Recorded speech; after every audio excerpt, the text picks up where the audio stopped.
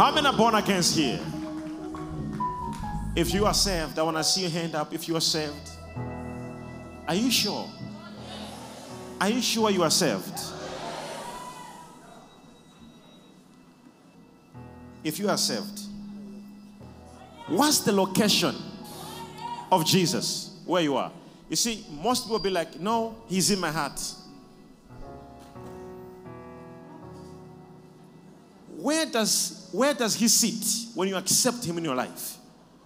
Where does Jesus sit? Where is he sitting? If I am saved, where is the location of God? Where is he sitting? If you do not know where he is sitting right now, then your salvation has no profit.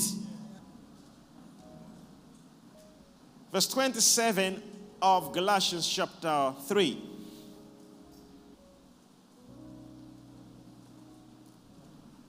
For as many of you as were baptized into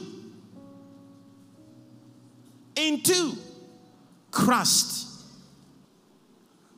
have put on Christ. So from this verse, he is not inside. You put him on.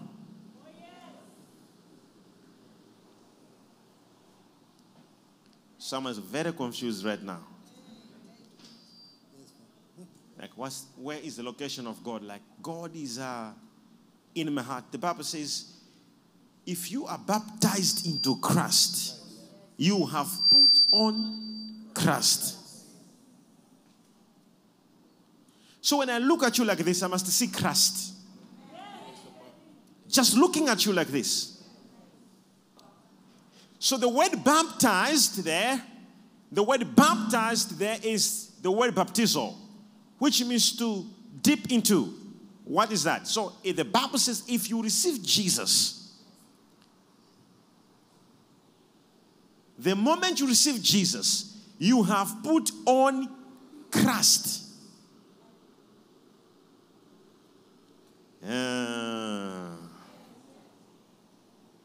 So that is very important, number one, because we are having Salvation Sunday right now.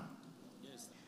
Hear this. It says, if you are baptized into Christ, meaning if you receive Jesus, you have put on.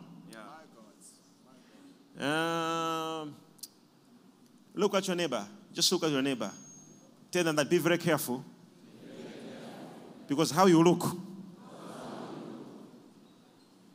it may depict, it may show the Christ you put on. Now watch this. Now watch this. Watch this. Watch this. Watch this. Watch this. So when you are here, go back to the scripture quickly. Now, for as many of you as were baptized into Christ have put on Christ. Baptized into. Now, have this. Can I have a bottle of water, please? Just give me the bottle of water. And I want all of you to pay attention over this one. Now, look at this. This is a bottle of water. Okay? The Bible says baptized into Christ. If I take a piece of salt and put into this water, this salt will not be floating. It will be inside. That's the meaning of being baptized into. It is not Christ into you. It is you.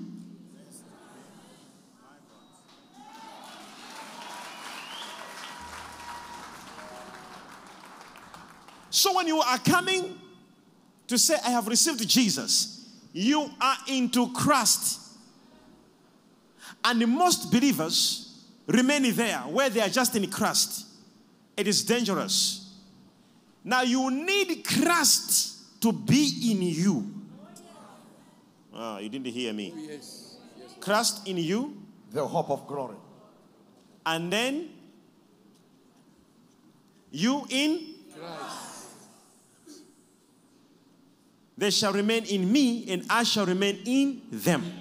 Now watch this. In the book of Ephesians, let me just show you this.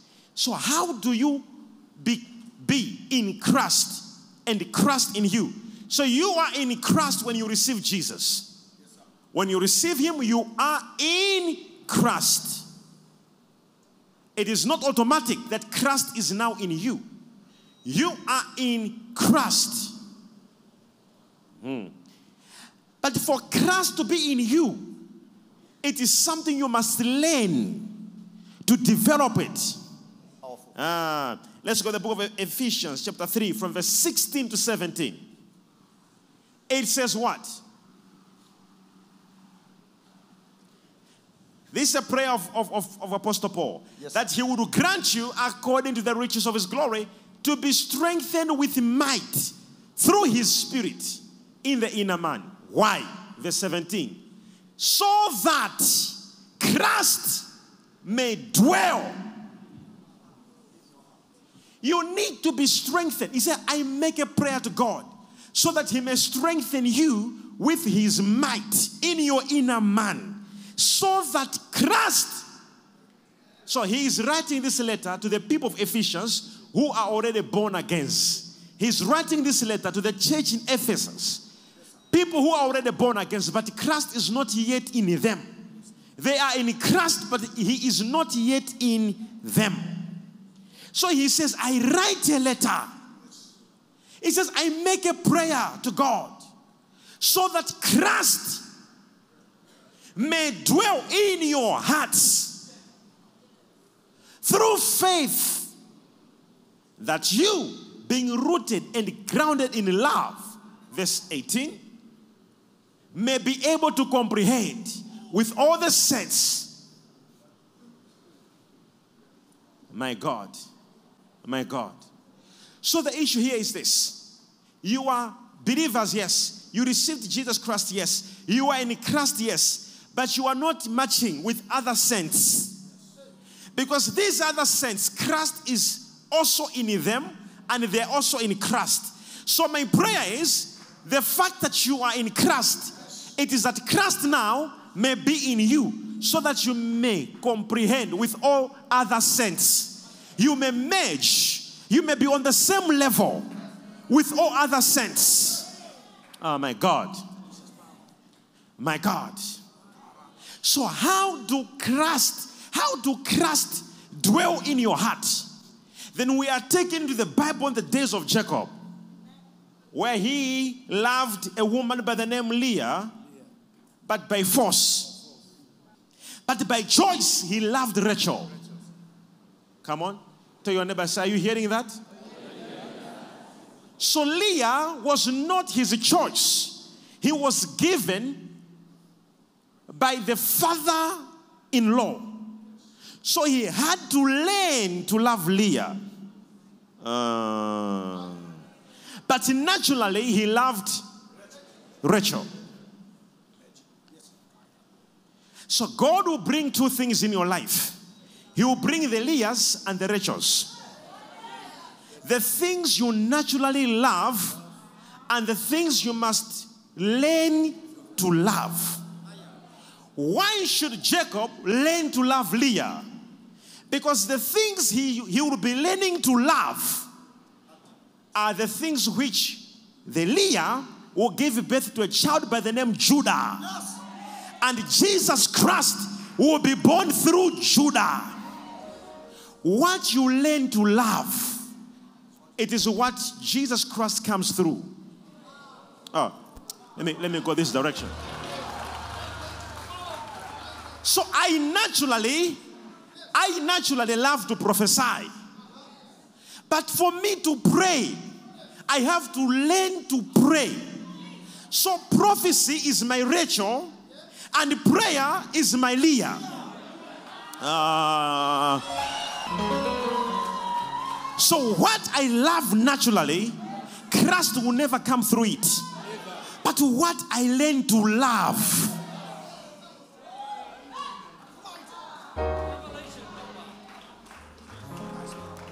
Look at the neighbor next to you. Say, who is your Rachel? And who is your Leah? Coming to church is your Rachel. You naturally love doing it. But fasting is your Leah.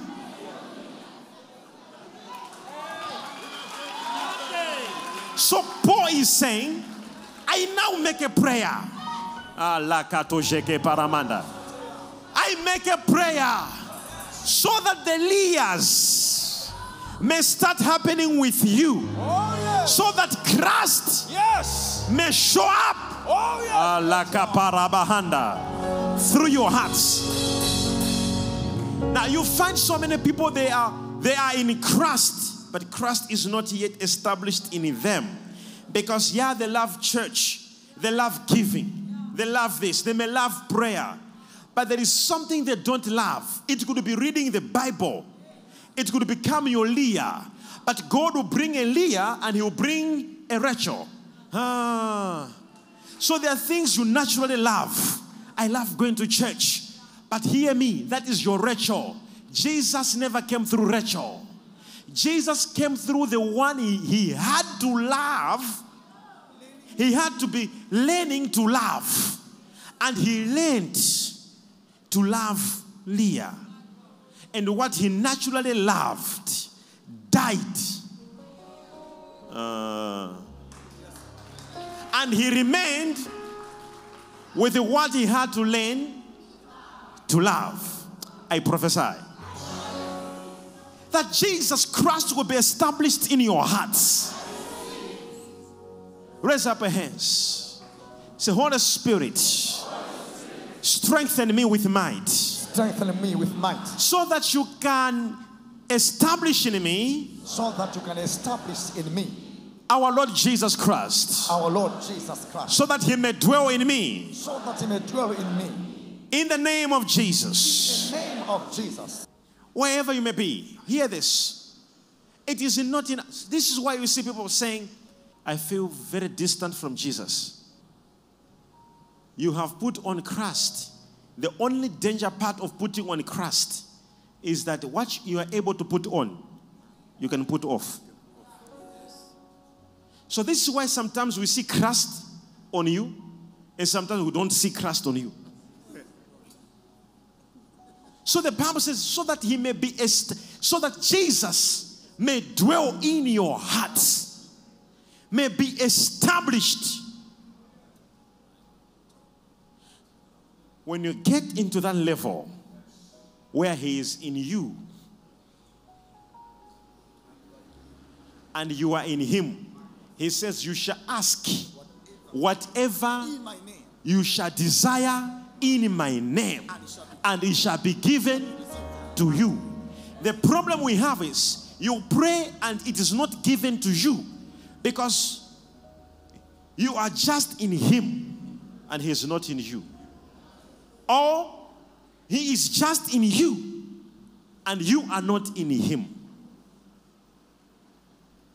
He says, abide in me and I will abide in you.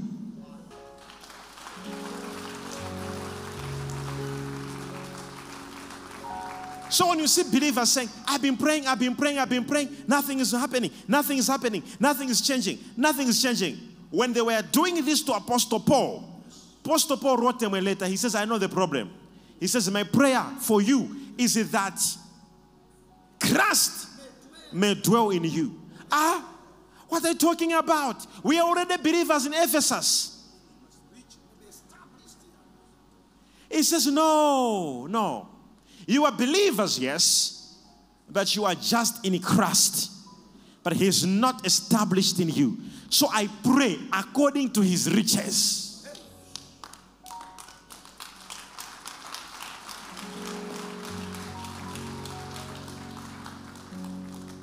Raise up your two hands. Say, oh Lord, I pray today. May I be strengthened with might. May I be strengthened with might. In my inner man. In my inner man. So that Christ may be established in me. May be established in me. Clap your hands for the Lord Jesus Christ. Amen.